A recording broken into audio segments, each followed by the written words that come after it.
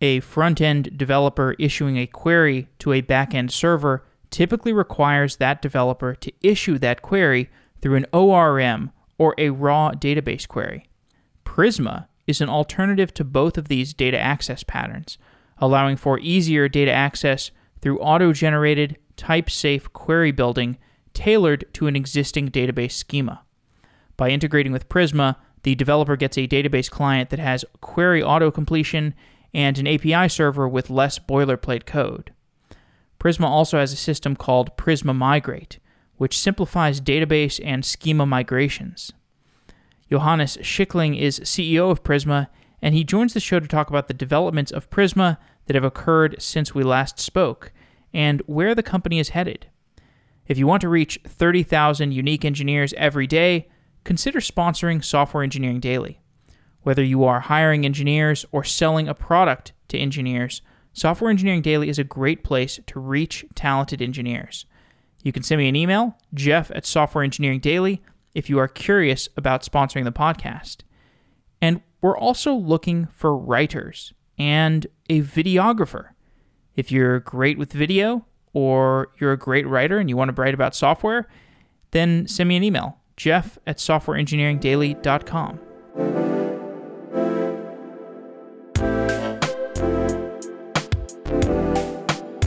Scaling a SQL cluster has historically been a difficult task.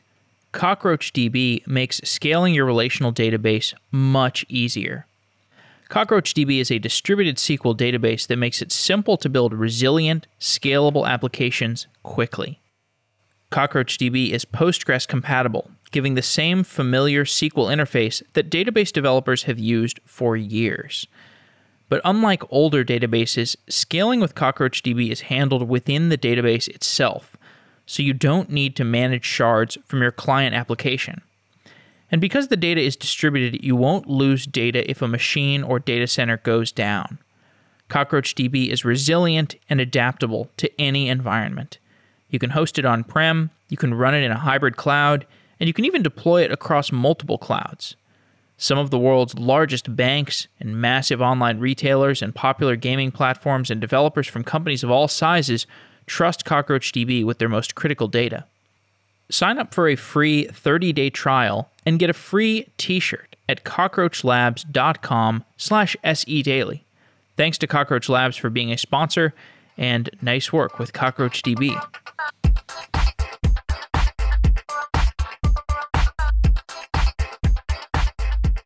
Johannes, welcome back to the show. Hey, Jeff. It's great to be back on the show. Thanks so much for having me. Of course. You run Prisma, and Prisma is involved in workflows for accessing data. Can you describe the APIs that sit between the front end and the back end database layer and where Prisma fits in? Sure. So I think that's a pretty complex question, since it always depends on what your application architecture looks like.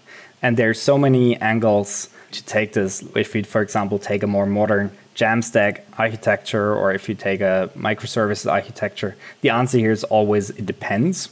What's always the same is if you build an application that requires data persistence, then chances are you're using a database.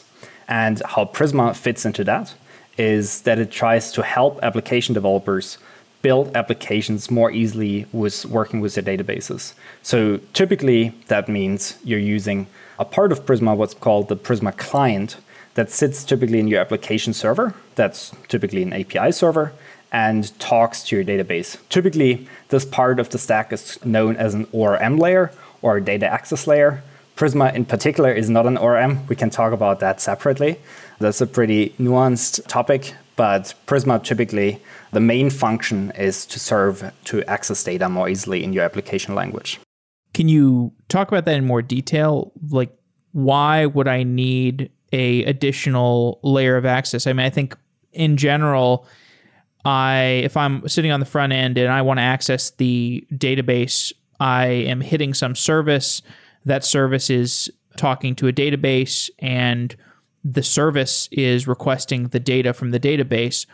Why do I need Prisma to help out with that database access? So in this setup, just to recap one more time, so you have your front-end application. Let's say you have like a React app, a Vue app. On the other end, you have a database. Let's say you have a more traditional Postgres, MySQL database, but would also apply the same for more modern DynamoDB, etc. And then typically you have this middle tier that's, let's say, an API server. And where you would use Prisma for is just having an easier time building your API server in order to talk to the database. So let's say you're using Postgres. The most bare bone thing you could do is implementing your API server and just implementing your endpoints, or let's say you're building a GraphQL server, implementing your resolvers, and then just talking directly to the database by writing raw SQL queries.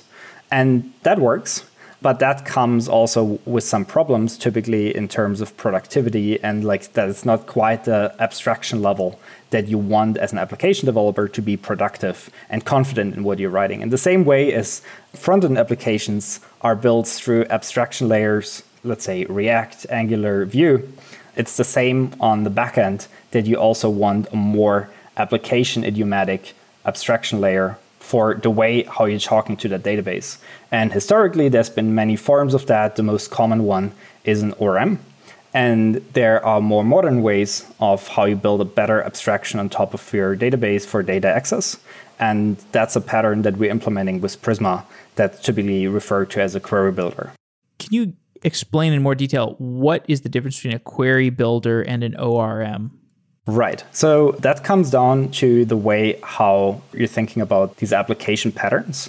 An ORM stands for Object Relational Mapper. And the idea behind an ORM is mapping typically a database table to a class in a typically object-oriented programming language.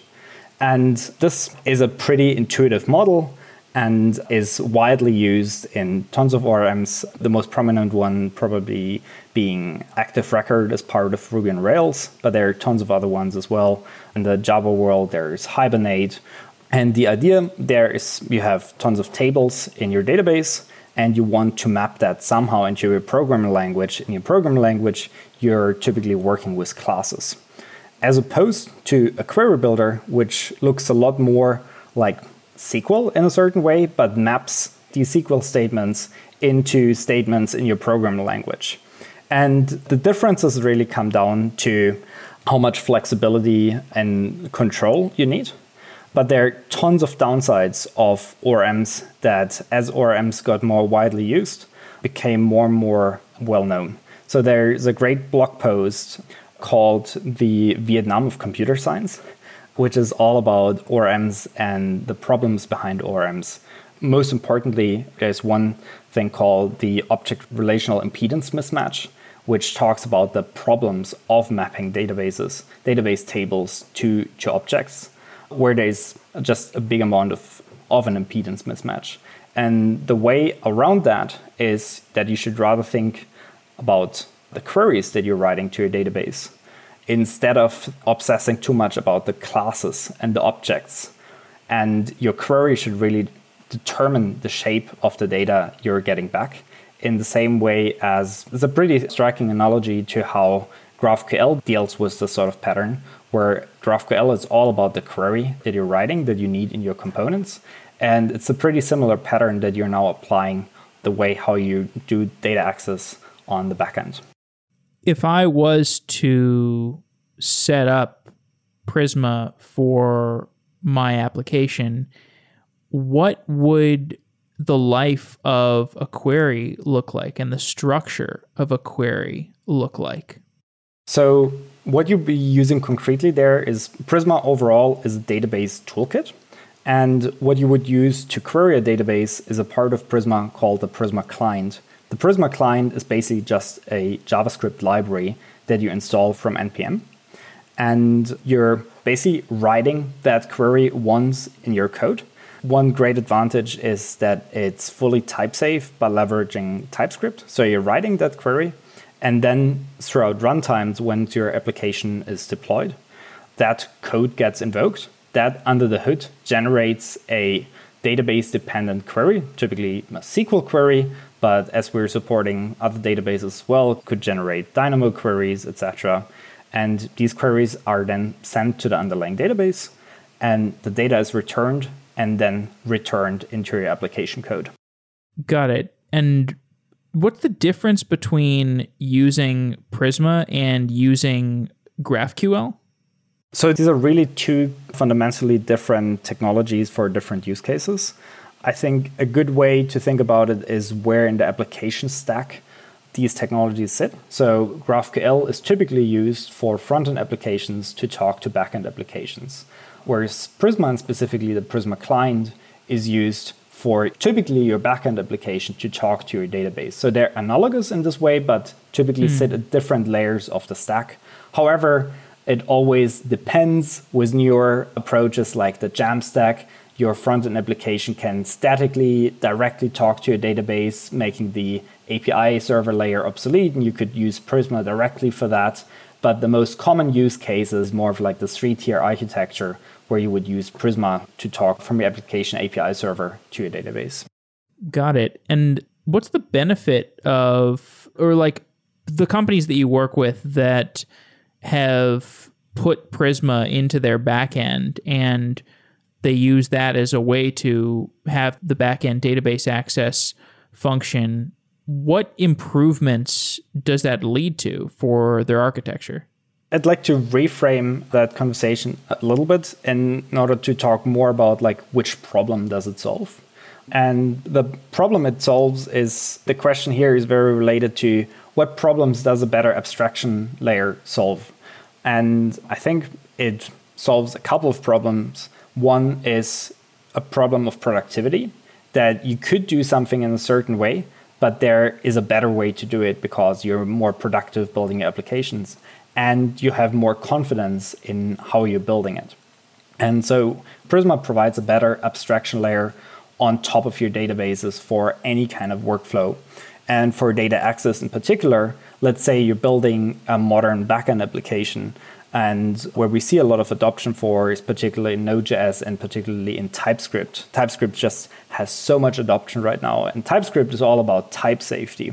And it's really, really difficult to bring the schema layer from your database into the type-safe environment of your programming language. And this case in particular, Prisma enables by letting Prisma introspect your database schema and generate kind of like a bespoke, custom-tailored database client library that slots right into your application framework.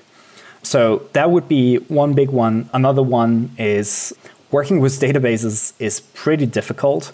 So it's one thing that you write the right query to get the data back that you need, but then there's also 20 ways to do that. And probably just a few of these ways is actually performant. So making database access performant is another big problem that we can optimize in many, many ways. So helping you with the problems called the N+1 query problem, for example, or if you're building, let's say you implement a GraphQL server, there's tons of optimizations that you need to do. And all of these things we optimize by having built a custom-tailored query engine that sits on top of a database. Another one, which we don't yet support, but we are planning to roll out support for a little bit further down the road, is in order to support accessing multiple databases at the same time. We see, especially in larger companies, polyglot persistence being more and more common in application architectures, so that your data is fragmented between, let's say, Postgres and Elastic, but your application still wants a more unified way to accessing that data. So that's another use case for Prisma further down the road. In these cases, if I am issuing a query on Prisma in my backend, where is that Prisma query getting interpreted into the native database query? Right. So again, taking a little step back, you would use Prisma not just for data access, but you could use it for many different workflows. So also to migrate your database schema, etc. But in the particular case of accessing your database, Prisma supports multiple different database connectors. Each of them are implemented separately through a plugin architecture. So the way how these underlying database queries are generated depends on which database connector you're using. Right now we're supporting Postgres, MySQL, SQLite. We're working on MongoDB. We're working on MS SQL. And over time, we want to cover support for any kind of database and any kind of data source, really, where you could think of Notion, for example, being a data source. And so once a query gets executed on a Prisma client level, it invokes the Prisma query engine under the hood that right now is running as a separate process, but over time we'll be hosting that directly within the program language via WebAssembly. And that query engine has the responsibility of translating this Prisma client query that's typically expressed through a construct in your programming language into the native database queries. And so that typically would be a SQL query in the most common cases. And what's interesting here is that it doesn't just translate one big Prisma query into one big SQL query, but sometimes it's actually more efficient to break up that one big query into multiple smaller SQL queries, which is more efficient and scales better. These are patterns that we've seen implemented for companies, for web scale companies that need to scale out their databases. And these are optimizations that we can bake right into the Prisma client. So application developers just have to write the query in a very intuitive and language idiomatic DSL. And under the hood, we make sure that it gets translated into the most optimized database queries, mostly SQL queries.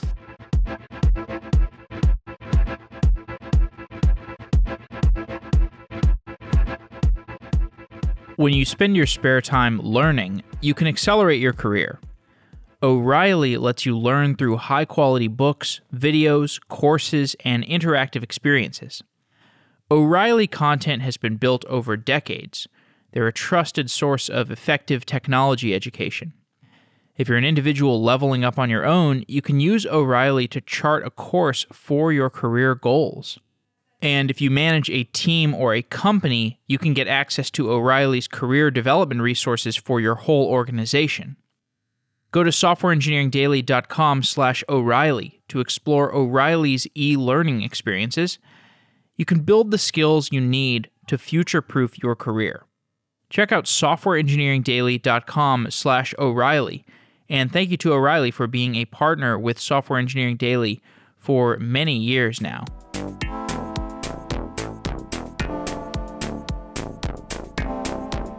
The process of setting up my Prisma schema, like if I want to use Prisma for my application, what's that setup process like? How am I defining that schema translation layer? So I think we can distinguish here in two broader use cases. So one would be a complete greenfield use case. So let's say you want to build a completely new app. You're starting from scratch. You're picking all of the pieces of your application, and you, for example, decide on Postgres. And you want to use Prisma with Postgres, and you want to build, let's say, a REST API in Node. What you would do is you would set up your Node project. You would install Prisma as an NPM dependency, and you would then run the Prisma CLI Prisma init. This would set up a file for you. That's the Prisma schema. In that Prisma schema, you say you want to use Postgres, you configure your database credentials, and then you start writing in that Prisma schema your database schema. So there's multiple keywords, for example, keyword model, where you can say, I want a model user, I want a model post, and you express your database schema. And then you use the Prisma CLI in order to migrate your database schema. So that makes sure that all the right tables are created, and then also the right Prisma client that just fits your database schema is generated, and you can start making database queries. So that's the greenfield use case, and that's super straightforward, and it gives you the great benefit of you not having to know just the right SQL commands in order to create the right tables, but you can declaratively express your database schema. Similar to, a nice analogy here is Prisma is kind of like Terraform, but for a database schema. So you can fully declaratively express your database schema. That's the greenfield use case. Another very common use case is that you want to maybe refactor some of your applications, or we see it a lot that people have built applications in Rails and they want to move them to JavaScript. So they step by step phase out their Rails backend, but they want to keep the database. So this is where they can use Prisma to introspect their existing database schema. So this is one of the workflows that Prisma supports, so that instead of you writing your database schema manually, you just tell Prisma, hey, these are my database credentials. And we introspect your database schema, generate the Prisma schema from it, and then generate the Prisma client that matches your existing database schema. And then you can either at some point say, now I actually want Prisma to also take the responsibility of taking care of my database, my schema migrations going forward, or you say, I want to not change my database schema, or maybe Rails keeps changing it, and then you integrate the Prisma introspect workflow into your CI/CD system. And that also gives you that full type safety. The actual implementation of Prisma is something I'm curious about. So when a Prisma query is getting executed, I know the first version of Prisma, you had a proxy server that sat on top of a database and handled the incoming queries.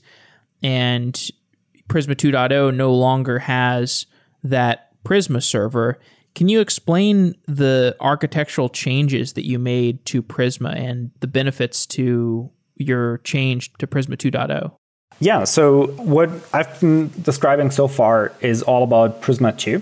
Prisma 1, the predecessor of what's available now, has been more a bit of an artifact of our historic origins, which actually started out more on a different architectural paradigm of a backend service. And since then, with Prisma 2, we've been really now focusing on the database toolkit kind of framework approach.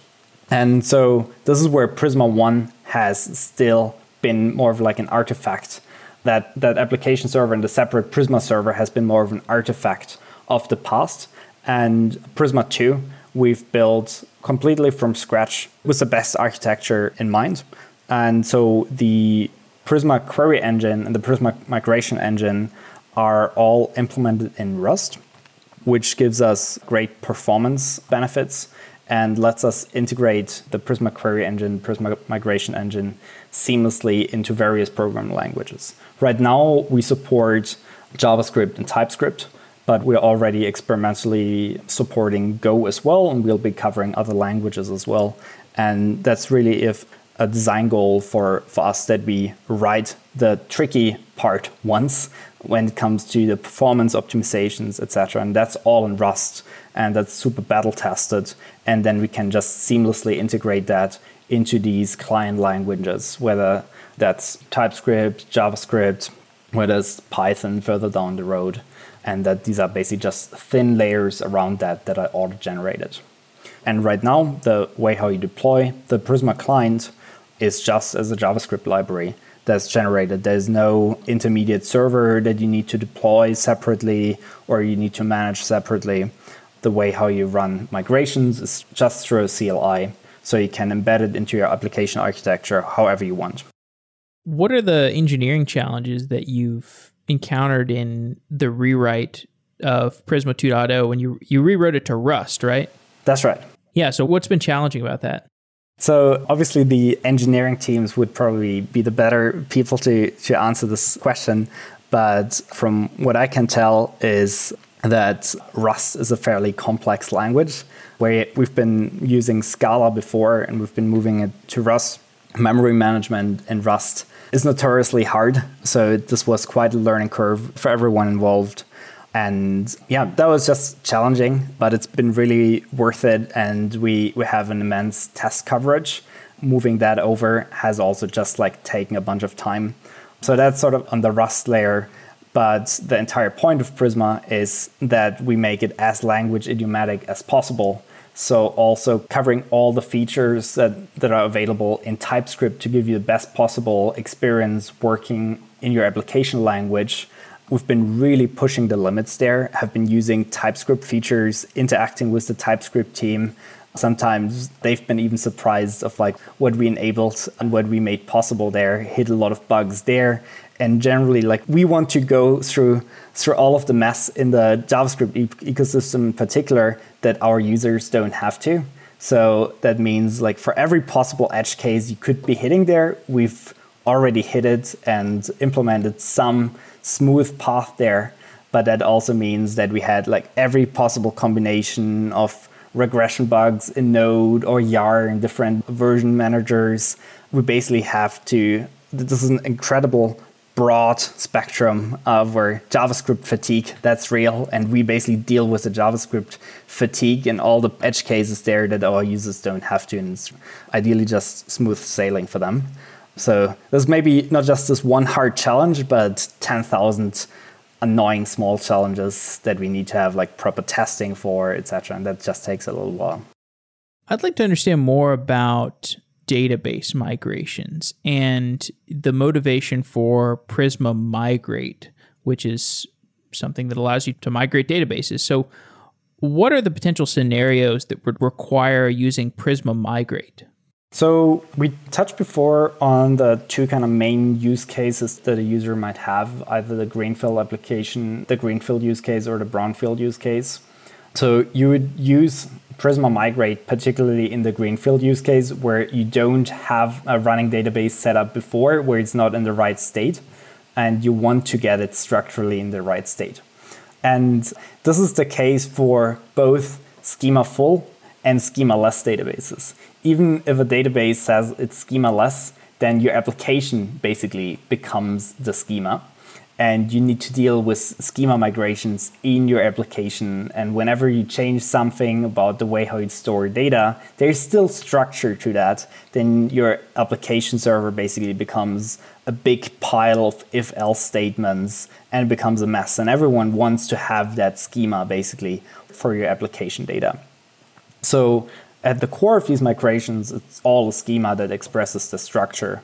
And then migrations is you basically changing your mind of like what that structure should be. And then applying that is incredibly hard, especially incredibly hard if you want to do so with confidence and in a deterministic way. And that's a really hard challenge where you want to get every little piece of technology that can help you hold your hand and make sure that you go through that. We've heard a lot of customers perform what they call data surgery when they've messed up a database migration. These are pretty common on a Friday afternoon.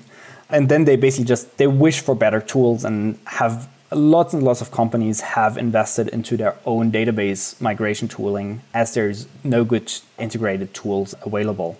So this is what we're working on with Prisma Migrate, where we take that declarative approach, the way how you design your database schema, and we derive and generate the imperative migration steps from that you can check into CI/CD and apply deterministically to your applications in development, to your applications in production.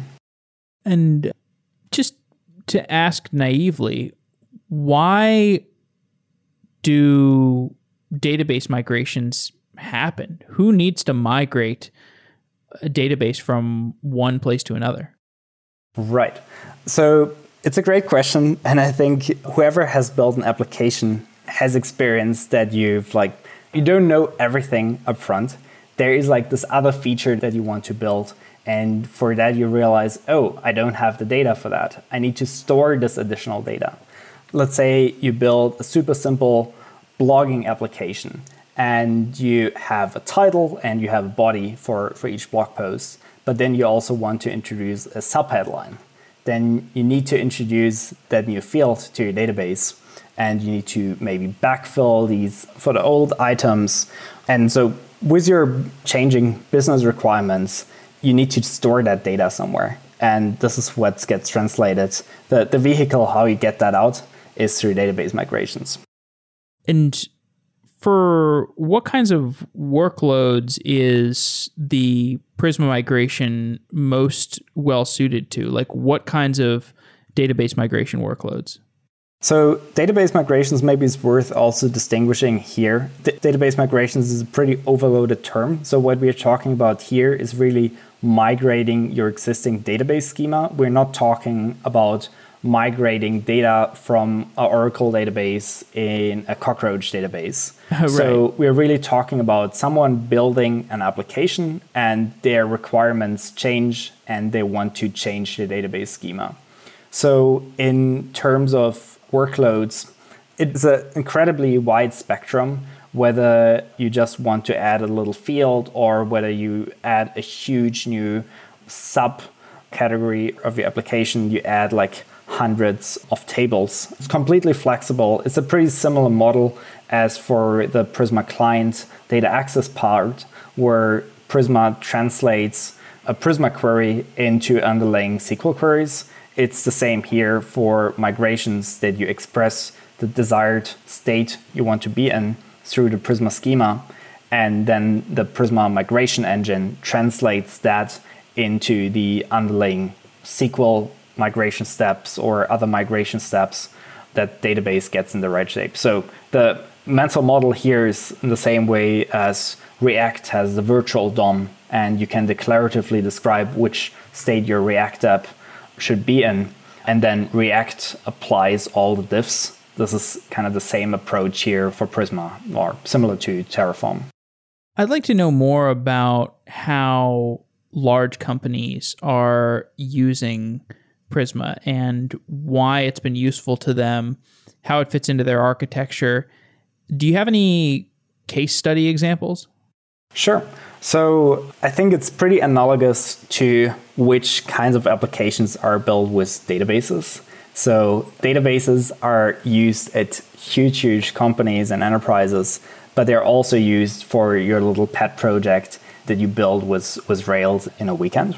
So we see the same spectrum of usage within Prisma, whether it's hobbyists building their new side project and they have no time and they want to get more stuff done faster. And so this is where they want to get as much help as they can get and choose Prisma in order to not waste time on the database, or whether it's a large enterprise that wants to maybe standardize the way how they build backend applications and how they work with their database, or who want to currently go through a digital transformation or want to modernize their backend architecture and want to build new applications on existing databases. So we really see adoptions throughout the entire spectrum of use cases. Do you have any particular examples, like any deeper examples for, what's a particular company that's found a lot of value in it? Sure. So I think what I can tell you is companies that have been using Prisma 1. We're just in the transition to Prisma 2. Prisma 2 has now been out in beta for a couple of months, and maybe by the time this show airs, Prisma 2 is already available in GA. We see a lot of adoption for the Prisma 2 beta already, and even for larger companies using it in production. I'm not sure what I can tell the names of these companies. What I can tell you more about is companies who've been using Prisma 1 production, which addresses the same use cases. So this is where we had companies like Adidas or Splunk, like a couple larger companies really using Prisma in production. And we see just a lot more appetite and a lot more adoption already trending up for Prisma 2. So I'm pretty sure we'll be able to tell you a couple of really big names in the coming months. And we're also planning a user conference a little bit further down the road, where we also want to showcase more. I assume this is a virtual user conference. That's right. It's worth asking you, you're now an entirely remote company. What has been the transition like for you, the process of going from a company with an actual office to becoming fully remote? Yeah, that's a really great topic as well.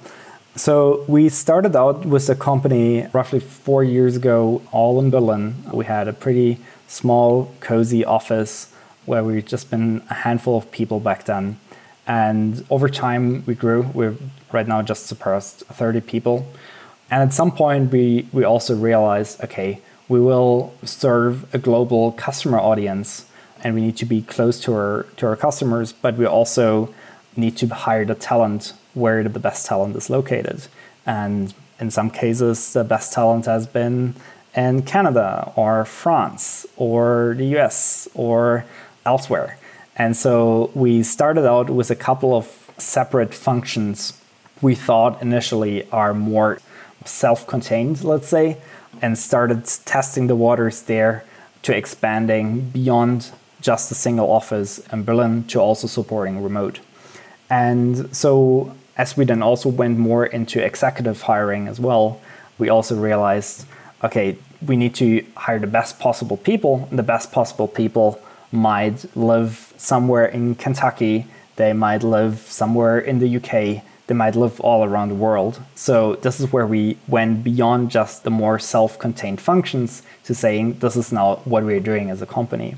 And this is what we've been basically starting this journey roughly 9 months ago, and have, before Corona actually became a thing, I think been on the way to becoming not just a remote friendly, but a remote first company. And then this is already the trajectory we've been on. And then as the Corona pandemic unfolded more and more, it has forced us on that trajectory even more. And in that regard, it didn't really catch us all that much by surprise in terms of flipping the way how the company operates, but it basically just accelerated that transition and been pretty smooth. And I think maybe not everyone's favorite setup to work remotely, but I've heard from many employees that they've been more productive since they can remember, and they're having a really great time, and I think has worked incredibly well for us so far.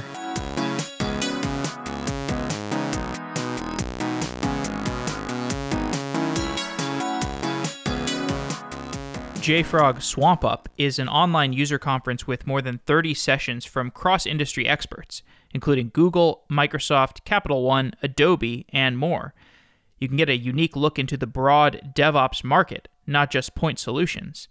There will be tracks for cloud-native DevOps, enterprise DevOps, DevSecOps, and digital transformation.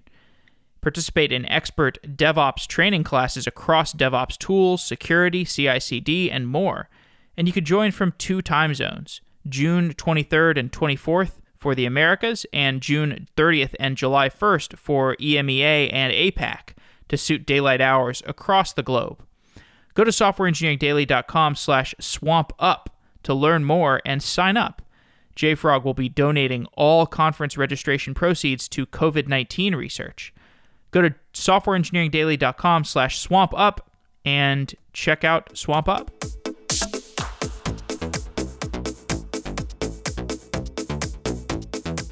Revisiting the usage of Prisma, we had a show recently with Tom from Redwood.js, Tom Preston Warner, and the Redwood.js platform, well, I guess you would call it a framework for deploying Jamstack applications. Can you explain how Redwood.js uses Prisma and how Prisma fits into the burgeoning vision for Jamstack? Sure, that's a great topic. So our overall goal at Prisma is to help application developers build better applications. And the way how we help them in particular is by working better with databases.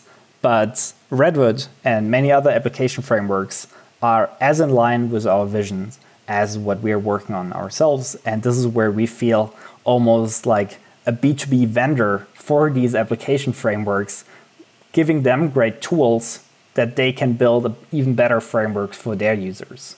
So we almost think in terms of our user base as our direct users who architecturally want to use directly Prisma, and they want to more assemble each part of their stack. And then there are users and application developers who might want more everything out of box in one big framework, similar to what Ruby on Rails has been. And this is what Redwood is working on. And for them, we're basically giving them one building block that takes care of all the database workflows. And I think it's a really good analogy is here. If you think of Redwood as Ruby on Rails, then Prisma fits in there as like kind of an active record equivalent. And so this is where we're helping the Redwood framework with their use cases, but there's also plenty of other frameworks. There's a new JavaScript framework called Blitz that works on top of Next.js. There are other, for example, GraphQL frameworks. So we really want to help all of these application frameworks to work better with databases and are giving them Prisma basically a building block to build a better framework. To come back to the internals, I think type safety is something that's worth focusing on here. Can you explain how type safety is relevant to Prisma and where, type safety can exist at all different areas of the stack? I guess it, is most important when it has a lot of applications, but explain where type safety fits into Prisma and what value it provides. So I'm a huge fan of anything type safety. I was a huge fan of Swift, Rust, Haskell, anything that gives you a powerful type system, just because it gives you more confidence, it powers tools that make you more productive, and it has basically no downsides besides maybe a slight overhead in terms of build speed, but you can sort of neglect that in a modern environment. But it's really hard to provide great type safety for your application development and experience. Since type safety, you can't really retrofit type safety for all use cases, in particular for databases. These tools have to be designed for type safety from the ground up, which is what we've done with Prisma. We've designed every API in order so that it can be fully type safe. Since there's so many moving pieces, your database is by definition decoupled from your application, and it therefore can drift apart. Your database schema might change, but your application might not have yet caught up with that change. So you want to have some tangible way of seeing hey, is this in sync? Does this work together? And by allowing you to introspect your database schema, derive an artifact where the compiler gives you that confidence and tells you hey, that works or it doesn't work. That's absolutely huge, especially if you're building microservices and you don't just have that problem once, but you have thousands of microservices. You want to get every little bit of type safety you can get. And so this has been really a core part of what we've been building. And it doesn't just give you that confidence, but it also powers every part of the tooling that developers love, whether it's the VS Code TypeScript integration. It's just top notch. All of the auto completion, red squiggly lines, etc. All of that is powered through type safety. It makes just, even for the funny asymmetry almost in here, that there's tons of developers who don't even know that this is type safety or TypeScript. They just know, I want better auto completion. I want these red squiggly lines. But all of that is powered through that type safety. And this is where everything is based on for us. Tell me more about the problems in backend access that you would like to address with Prisma and I guess with your company in the future. That's a great question. I think that makes room for is maybe a nice segue for future shows as well, since it's basically unbounded in that regard that there's so many use cases for databases and so many problems developers have with databases. To give you a couple ambitious ones, for example, if you're working with multiple databases and you have some sort of replication system set up where you want to synchronize data from one to another, for example, in order to implement read-write models, that's a workflow and a use case that we want to facilitate further. I talked about the distinction between database schema migrations and database migrations in terms of moving from one database to another. That's another one we see ourselves addressing in the future. Then also in regards to polyglot systems is something that we're laying out the foundation for. So there will be always more than we can handle, and we want to see what does the market most urgently need, what do our users most urgently need, and we build everything in a modular way. That there's already an ecosystem growing around Prisma where developers step in and build ecosystem tools for things that we haven't covered yet, which is also really great to see. So yeah, and for now, we really want to focus on the data access, the schema migration part, and then all the workflows around that.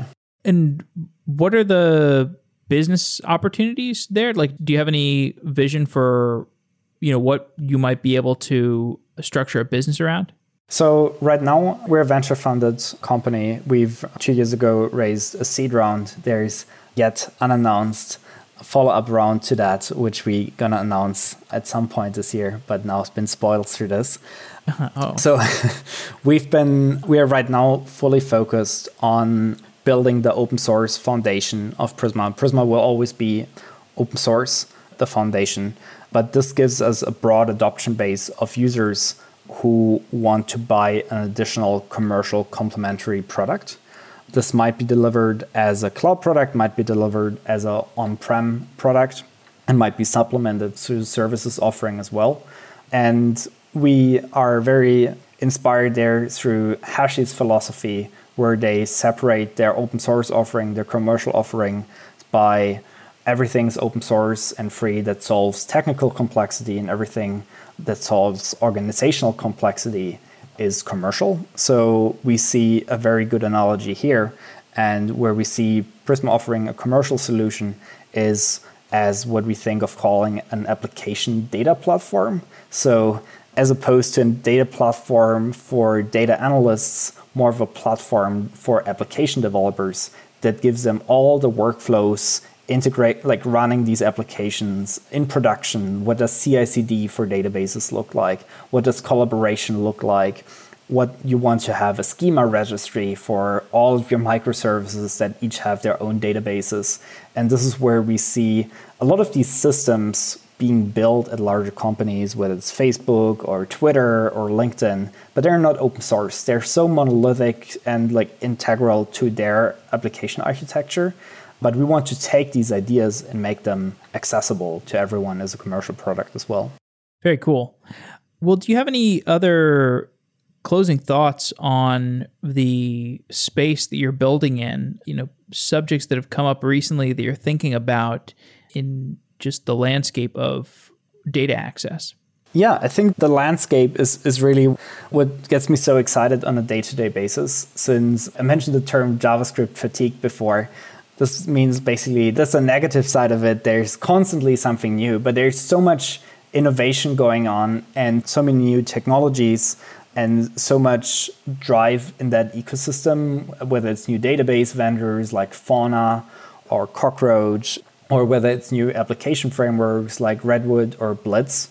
And we're basically fit right in the center of all of this, where we basically want to be similar to how React is just the foundation of an ecosystem. And like if it works with React, then you're like good to adopt this library. And we're seeing Prisma on a similar trajectory, where Prisma just becomes the default way how developers think of working with a database. And this enables this amazing ecosystem that we see flourishing. So whether it's like the show you've done with Tom Preston Warner on Redwood, or other frameworks in the future, you've done one on Next.js, which we're also integrating deeply with. So this is for me the most exciting thing, how all the pieces fit together like Lego bricks. Johannes, thank you for coming on the show. It's been great talking. Thanks so much, Jeff.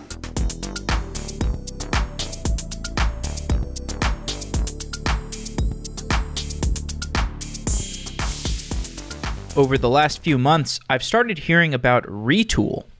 Every business needs internal tools, but if we're being honest, I don't know of many engineers who really enjoy building internal tools.